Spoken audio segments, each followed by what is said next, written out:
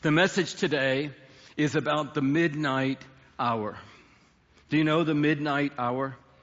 We've been talking about worship. We've been talking about the core values of our house. And we talked last week about how worship is a lifestyle. It's everything we do. It's not an hour, but it's in every hour. And as we were talking about that last week and in the core class that we've been doing the last few weeks together on the theology of worship, we've been talking about worship as a weapon. And I want to talk more about that today because all of us are coming to the midnight hour. In fact, some of you are in the midnight hour right now. I'm not talking about time on a clock when it's 12 a.m. I'm talking about that season of life where it's just dark all around you. I was thinking about a few friends of ours who are in the midnight hour. In fact, in the core class that I just led on the theology of worship, the very first Wednesday, a few weeks ago, coming into the class, sat a couple in our church. The last Wednesday night that they had been in our church building, they came to a core class 33 weeks ago or so. They were waiting for the class to start, got a message on their phone, a phone call came, they left the gathering room, went out into the oval at 5:15, sat, waited for more information. The news that they had received was that there had been an accident and their daughter, who's 29 years old and living in the Midwest, was unaccounted for. And a few calls later, they got the news on a Wednesday night, sitting in the oval of our building, that their 29-year-old daughter had gone to heaven. So Wednesdays are hard for them. Wednesday evenings are hard for them. But on this particular Wednesday, they said, you know what? It's time for us to go back to core.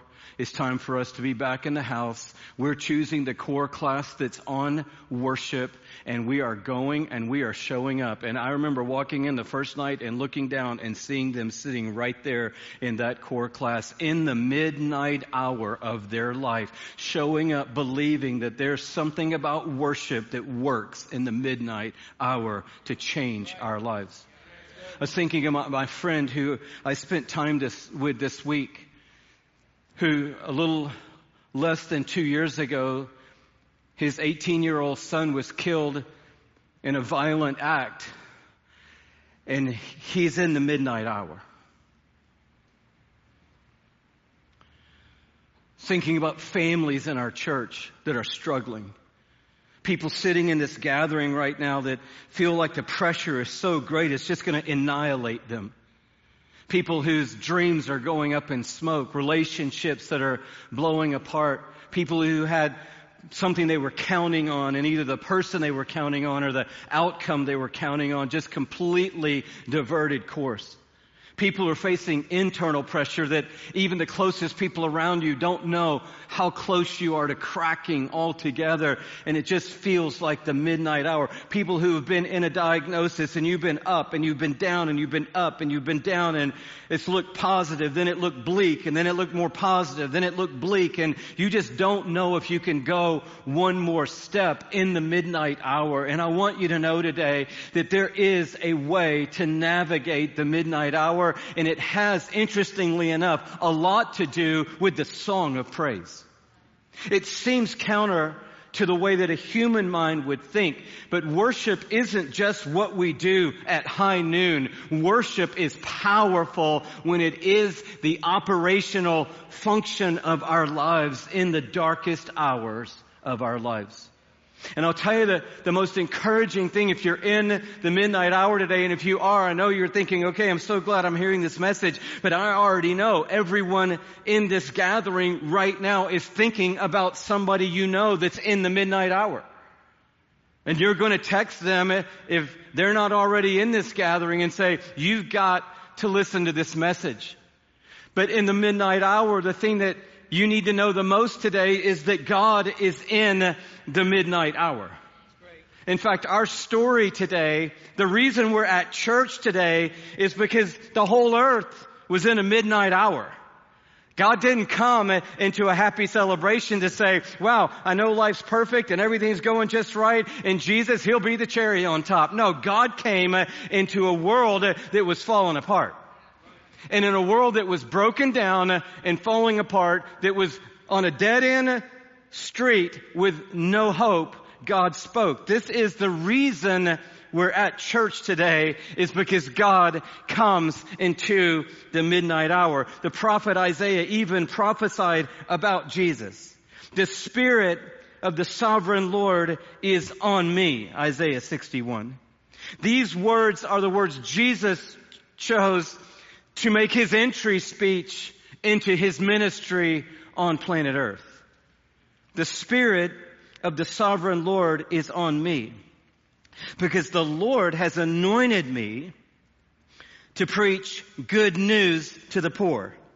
He has sent me to bind up the brokenhearted, to proclaim freedom for the captives and release from darkness for the prisoners, to proclaim the year of the Lord's favor and the day of vengeance of our God, to comfort all who mourn and provide for those who grieve in Zion, to bestow on them a crown of beauty instead of ashes, the oil of gladness instead of mourning, and a garment of praise. There it is, already in the text. A garment of praise instead of a spirit of despair. They will be called oaks of righteousness, a planting of the Lord for the display of his splendor. Who will? The poor will, the brokenhearted will, the captive will, the prisoner will, the mourner will, the grieving will, the pile of ashes will, those in despair will. Those are the ones that are going to be a planting of the Lord for the display of his splendor. And then he says in the next line, they will rebuild the ancient ruins and restore the places long devastated. So when Jesus took on these words and spoke them out to announce what he had come to do, what he was saying was, I've come into the midnight hour to bring hope in the darkest place of all. He didn't say, hey, looks like everything's going great for you and all your plans are coming to fruition, so I've just come to amen that and add a special blessing on top.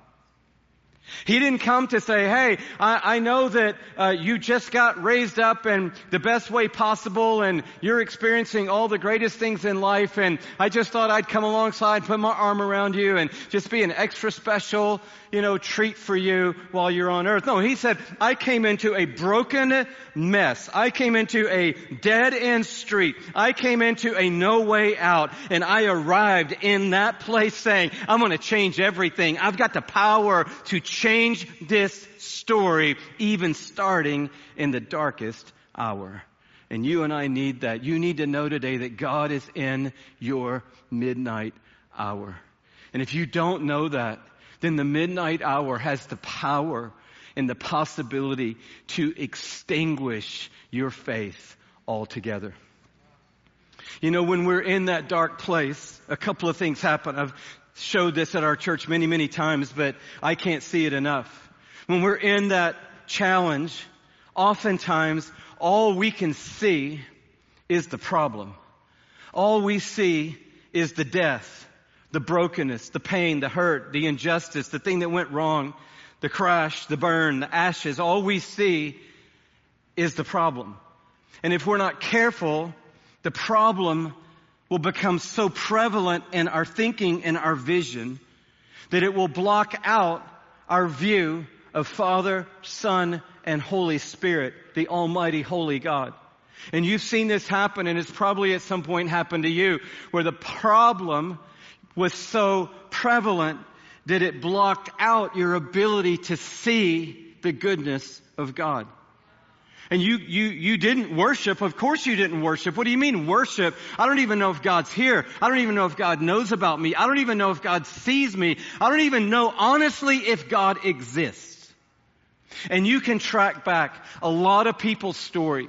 You can go back 7 years, 8 years, 14 years, and they will tell you, I haven't been in church in X amount of time. And then they'll let you know why. The moment they walked out the door and didn't come back was the moment where something tragic and painful happened in their life. And it so extinguished in them their concept of who God was. They said, I don't want anything to do with this God. And I am out. That's why it's so essential that we are in the house of God today. Because the midnight hour's coming. It already has come for those of us in this room. Amen. Some of us are in the middle of it right now. And the midnight hour is coming again for all of us in this room. And in that moment, that darkness has the power to extinguish our concept of God. If our concept of God was simply, I go to church occasionally. I believe in God. I have a couple of different versions of the Bible at home. My grandmother was a believer, and I'm real confident in knowing that, there's a God. And I came and we sang the songs and we did the deal, and I went to the men's thing and I went to the women's thing. But it never really was a foundational, growing, active relationship with God. And when the darkness came, I didn't have enough strength and enough maturity in my heart to stand up in the darkest hour of all. And that darkness just absolutely obliterated my view of God. But see, we have a choice, and that's what we're talking about today. It's not denying this, and this is not the message today. It's not belittling it. It's not winking at it. It's understanding that it's real, and it's painful, and it's dark, and it's hard. But it's choosing to change our perspective, and that's what worship does. And it's saying, I'm not going to say there isn't a problem. I'm just going to put God in view. And I'm going to view the problem through what I know of the character of God versus viewing God through what I know of the nature of the problem. I'm going to choose to view the problem through the frame of the faithfulness of my God, a God who came to this earth and died in the midnight hour so that I could be alive and set free from a broken world of bondage and poverty and mourning and grieving, and have hope and a relationship with God, that I could be recentered in a sovereign story of a mighty God. So I'm choosing now a new perspective, and I'm choosing to see God first and then to see everything else through the lens of who I know God to be. And when that happens, things begin to change in our lives. Worship becomes a weapon in the midnight hour. I'm going to just pause and see if anybody wants to applaud for that. I know somebody is wanting to say amen, because this is real. And I've told my story dozens of times. I won't tell it again today, but I'm not preaching from the choir. I'm standing here today, literally standing here today, because a song of praise led me out of the midnight hour. And it is not simplification. It's just choosing to step into a new perspective. It's going to require a few things. Number one, that we see that to change the midnight hour, we need a posture of surrender. This is what we learned about in the theology of worship class, and Brett touched on this story and a couple others that I want to mention. But in 2 Chronicles 20, back to this story that we talk about a lot in our story of faith. It's the story of Jehoshaphat and the people of God. They were facing three armies. They were facing the Ammonites and the Moabites and the Mennonites. So, when you say the phrase, if it's not one thing, it's another. Well, in their case, it was one thing and another and another. And the word came to Jehoshaphat, their three armies, they've decided to tag team on us, and they're all approaching right now.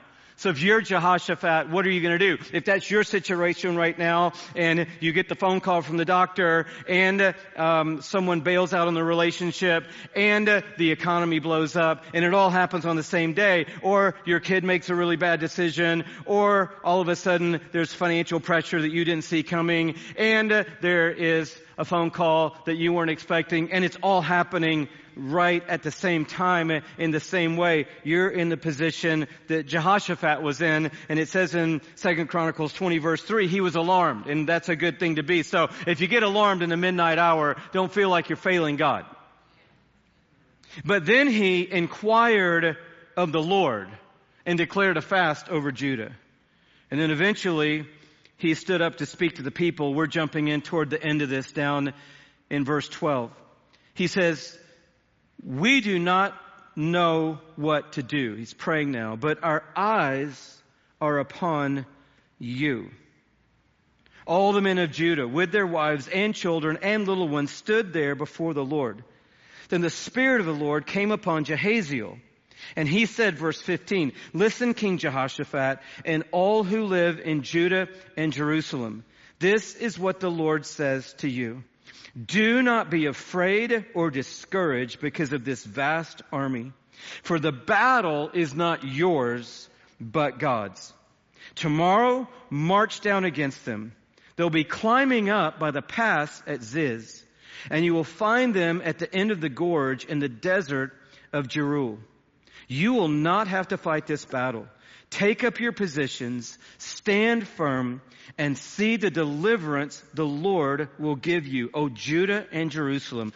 Do not be afraid. Do not be discouraged.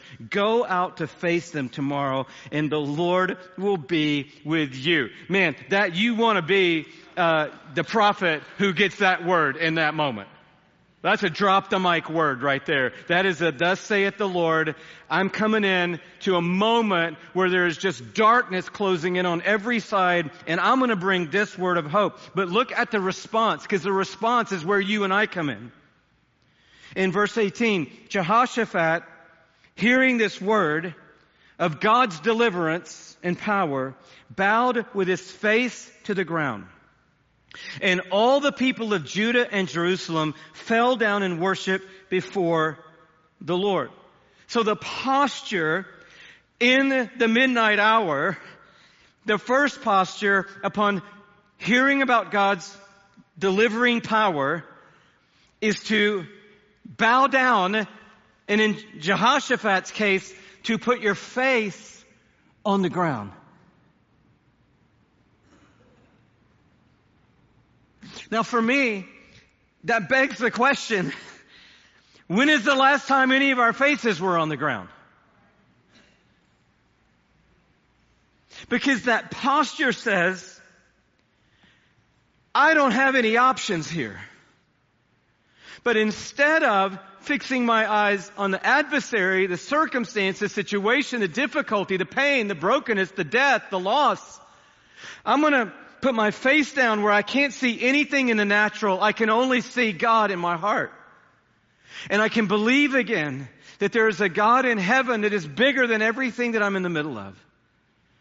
And that's what God is calling for you. It's normally the last thing we do, and it needs to be the first thing we do. We want to get in a posture where we flex, but God's not asking you to flex today. If you're in the midnight hour, He's just saying surrender. Right where you are, just surrender. And say what Jehoshaphat said. I don't know what to do, God, but my eyes are on you. I don't have a solution, but my eyes are on you. I'm not going to A, B, C, go to the quick fix or the retaliation or what I can do or how I can bow up. I'm going to start with putting my face on the ground before the throne of Almighty God, and I'm going to say, God, my hope is in you.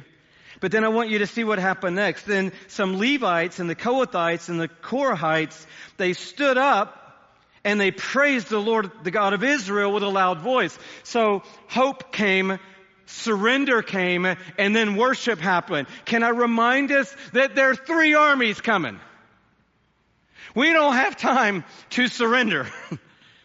We don't have time to get down on our face. And we definitely don't have time to stand up and praise the Lord, the God of Israel, with a loud voice. There are 3 armies on the way. But Jehoshaphat somehow knew worship is a weapon, and worship saves your life in the midnight hour. And so look what happened. Early in the morning, they left out for the desert of Tekoa. As they set out, Jehoshaphat stood and said, "Listen to me, Judah and people of Jerusalem." He now had heard the word. He's repeating the word. "Have faith in the Lord your God, and you will be upheld. Have faith in His prophets, and you will be successful." After consulting the people, Jehoshaphat anointed men to sing to the Lord. Now this is how you know this is a supernatural story. Men are singing to the Lord.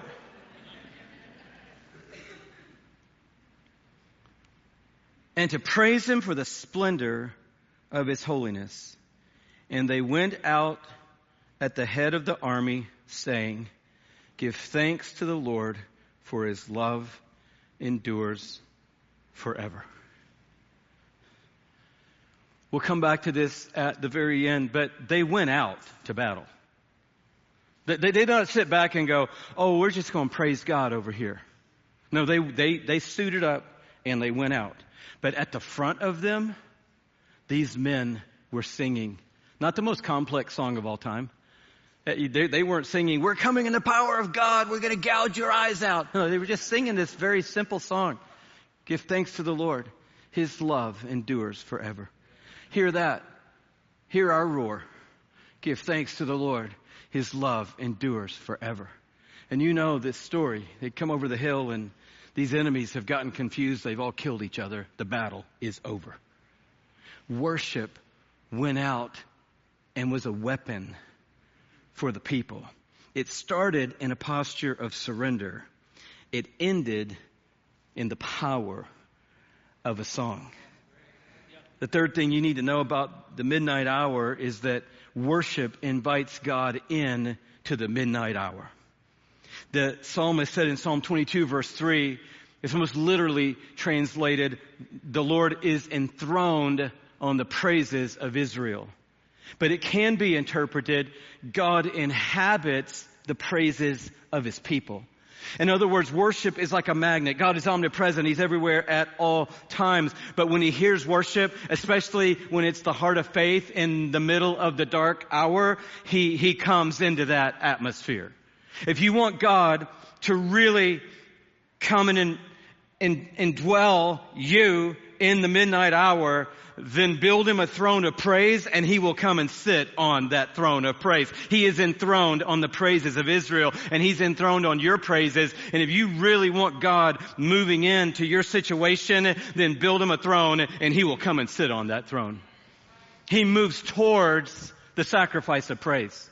He invades the confession of worship.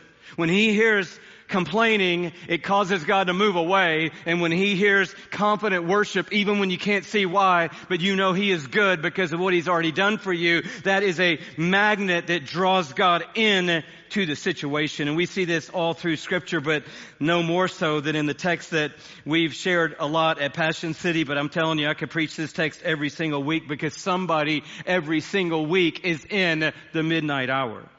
Paul and Silas, Acts 16 in verse 25, are in jail, beat up, smashed up, in the bottom of the prison, in stocks, hands and feet. And it says about them, literally in darkness, pitch black darkness, about midnight, Paul and Silas were praying and singing hymns to God. They chose in the prison to not let the prison define God. They chose to let God define the prison. All they had done was exercise their gift and authority. They set a girl free. Unfortunately, it put her slave owner out of business. He went and complained to the city leaders. They came and arrested them and smashed them up and put them in jail. So they had every right to do probably what everybody who'd been in those stocks had done, to murmur, to grumble, to speak evil, to retaliate. But these guys at midnight, all beat up, are singing a hymn of praise to God. This is the moment where I just like to know what they were singing, because I don't think it was super loud and defiant, but I don't know. Could have been. A mighty fortress is our God. I don't know. They got swollen lips. They got eyes that are shut. And lacerations on their face and whelps on their back. Cuts on their side. Hands in stocks.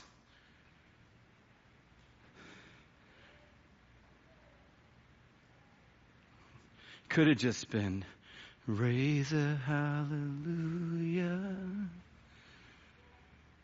in the presence of my enemies.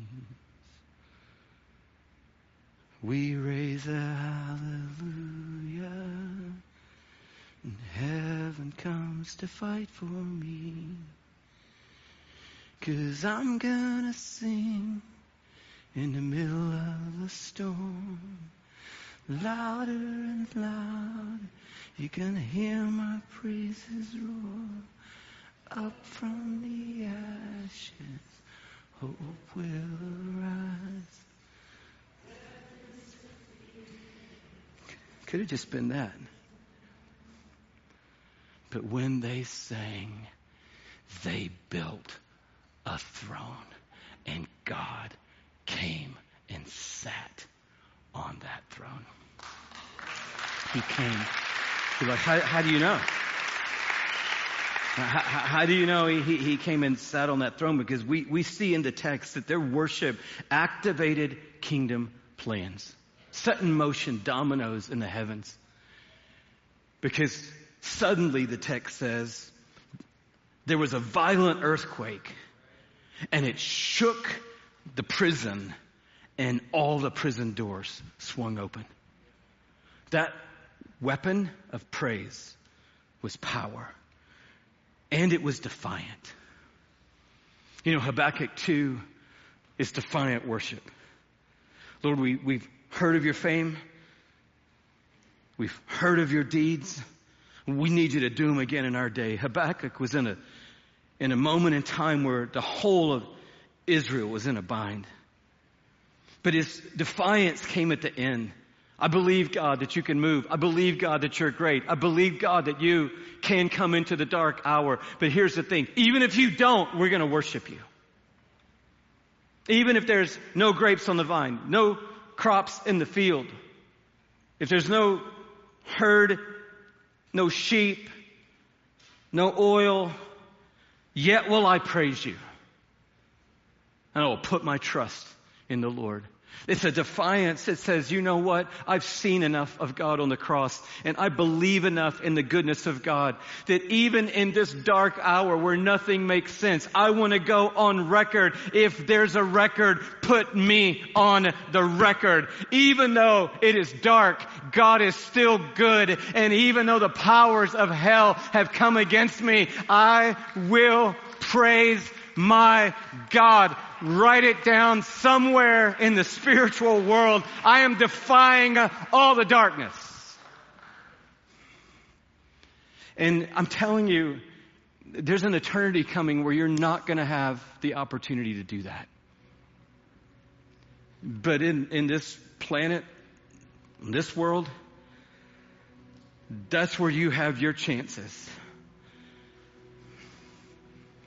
To say, put me on record. My God is good. He gives and He takes away. Blessed be the name of the Lord. My God is good. Everything around me is bad. But I will praise Him and I will put my hope in Him. Nothing is fair. But I'm going to praise God. And do you know what happens? It garners the attention of those around, and it changes you. It says in this text, about midnight they were praying and singing hymns to God, and the other prisoners, your translation might say, and all the prisoners were listening to them. Even that quiet little song. Because see, this wasn't some 6-story multi-building compound. This was a Philippian jail that may have had a couple dozen people in it. Everybody was in earshot. And all of them were hearing something they'd never heard before. And all of them were thinking, who are they singing to? Who are they singing about? Who are these men? And soon they found out. All of us worship in the noonday. But when we choose to believe in God in the midnight hour, I'm telling you, the people in your office, they're listening.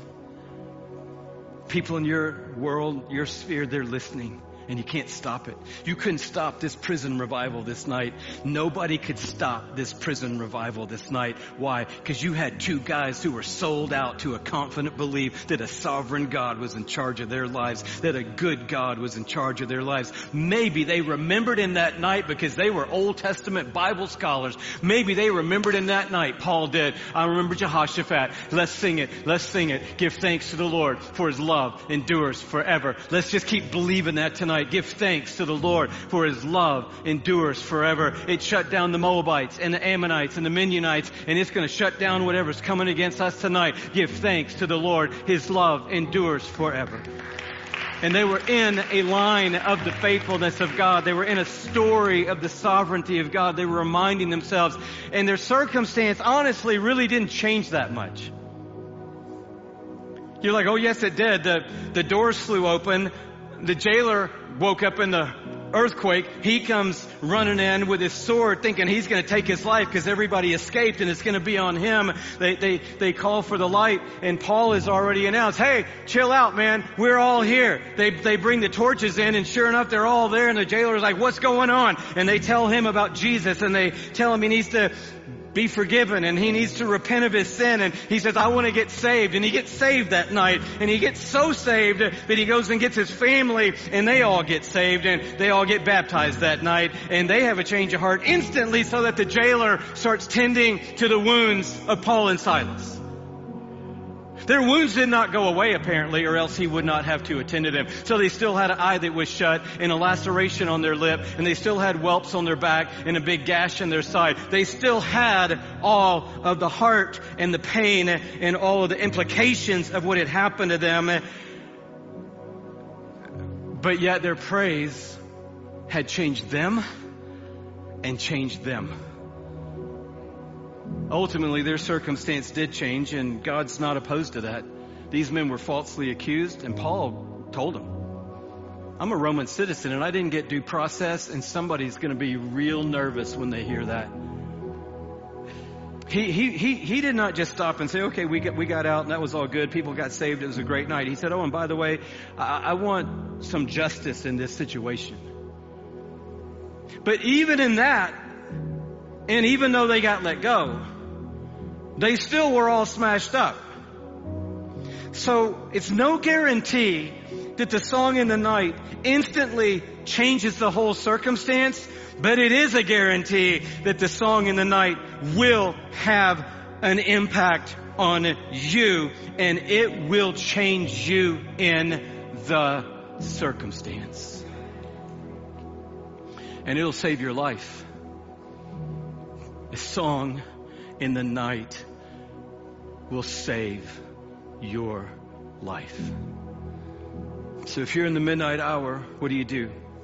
You start by getting on your face and surrendering before God. Louis, I just lost my son. I would say, get on your face. Louis, we just got a call. I'm saying, get on your face. Louis, it's all blowing up and going crazy around me. Have you got on your face? Are you on your face? Start by surrendering to a great God. Secondly, get a Jehaziel in your life. Get a voice in your life that will say, listen to me. God is good. Listen to me. God's got a plan.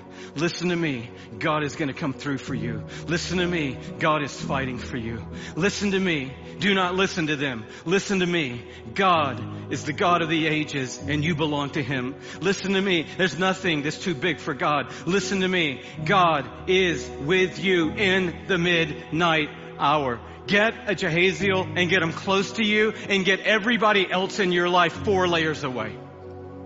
All the people who are telling you, you deserve better than this. Let's see what we can do to get even. Let's try to find out a solution, or commiserating with you, or just, having another drink with you, or saying they're going to pray for you. And I'm really sorry to hear that. Get all of them away and get a Jehaziel in your life who says, thus saith the Lord, the God of Israel is with you. Thus saith the Lord, the God of Israel is on your side. Thus saith the Lord, God Almighty is going to fight this battle for you. You are going to see the salvation of God in your life. I don't know how. I don't know when. I don't know where. I don't know what. But I do know God. And I'm telling you, when the darkness closes in, tries to extinguish your faith, it's most likely that the voices around you are people that have had the darkness extinguish their faith. And they've got nothing to offer you.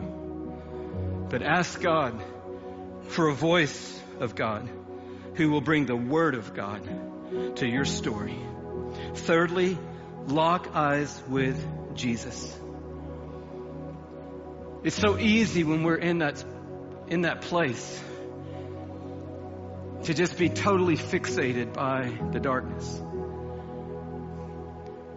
But Jehoshaphat said, I don't know what to do, but my eyes are on you.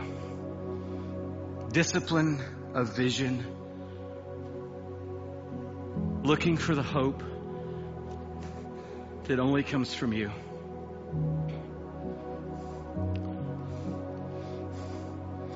And then, lastly, lead with a song. It doesn't have to be complex. Most likely, it's not going to be a track listing of 15 songs. When you're in the kind of darkness I'm talking about, you normally don't have that kind of capacity. You need a phrase, a verse, a chorus that is biblical and that mirrors hope that you can hold on to. And you need it in the day and you need it in the night. You need it every moment. You need it every hour. You need it when you're rising. You need it when you're going to sleep. You need it in your car. You need it when you're walking. You need it at your work. You need it when you're eating. You need that song, and you need to lead with that song. That is your way to step into the power of this moment, to say, you know what? I have a song. I'm not even a good singer, but you know what? God doesn't care. It says, and the men said, give thanks to the Lord. His love endures forever. They weren't singing in 4-part harmony. They didn't break out in a gospel choir. They weren't on the worship team. They just had faith of heart. Faith moves the heart of God. He doesn't need more songs. He wants belief and faith and hope. He doesn't need more songs. He wants to render people who believe. He's sitting on a throne. And if you will bring that song, lead with that song, here's what I promise you. God will show you what to do next. Because I don't know what you need to do next. But he'll show you. He told them exactly what was going down. They're coming this way and this way. You go here. You go here. We want the army to come. I want you to show up tomorrow. Show up tomorrow. I think that's the main thing he's going to say to you. Show up tomorrow. That's what he's going to tell you. Sing a song and show up tomorrow. Get on your knees and then show up tomorrow. Put your face on the ground, then show up tomorrow. Get a confession of worship, then show up tomorrow. Praise me, then show up tomorrow. Invite me in, then show up tomorrow. Build a throne, then show up tomorrow. Call on heaven, then show up tomorrow. And see what God will do. In their case, he wiped out all the enemies. And he might do that in your case. Or maybe he'll say, go right, go left. Maybe he'll say, tell him you're a Roman citizen and demand justice. Maybe he'll say, I want you to forgive. Maybe he'll say, I want you to go left. Who knows what he'll say, but he will lead you tomorrow. If you show up with a song of praise, he will lead you. He will lead you. He is with you. And if you feel shredded right now, he feels all that with you. If your life is just splattered on the ground, he feels that. He loves you.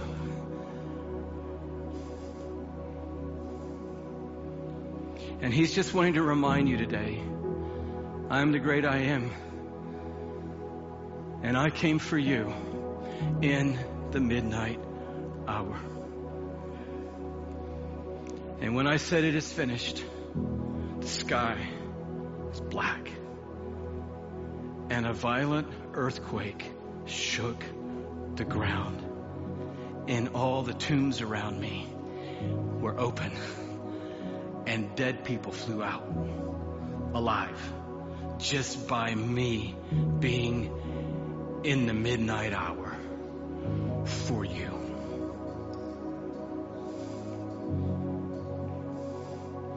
I love you. Keep your eyes on me. Don't lose hope. Worship God and invite light into the dark. It will lead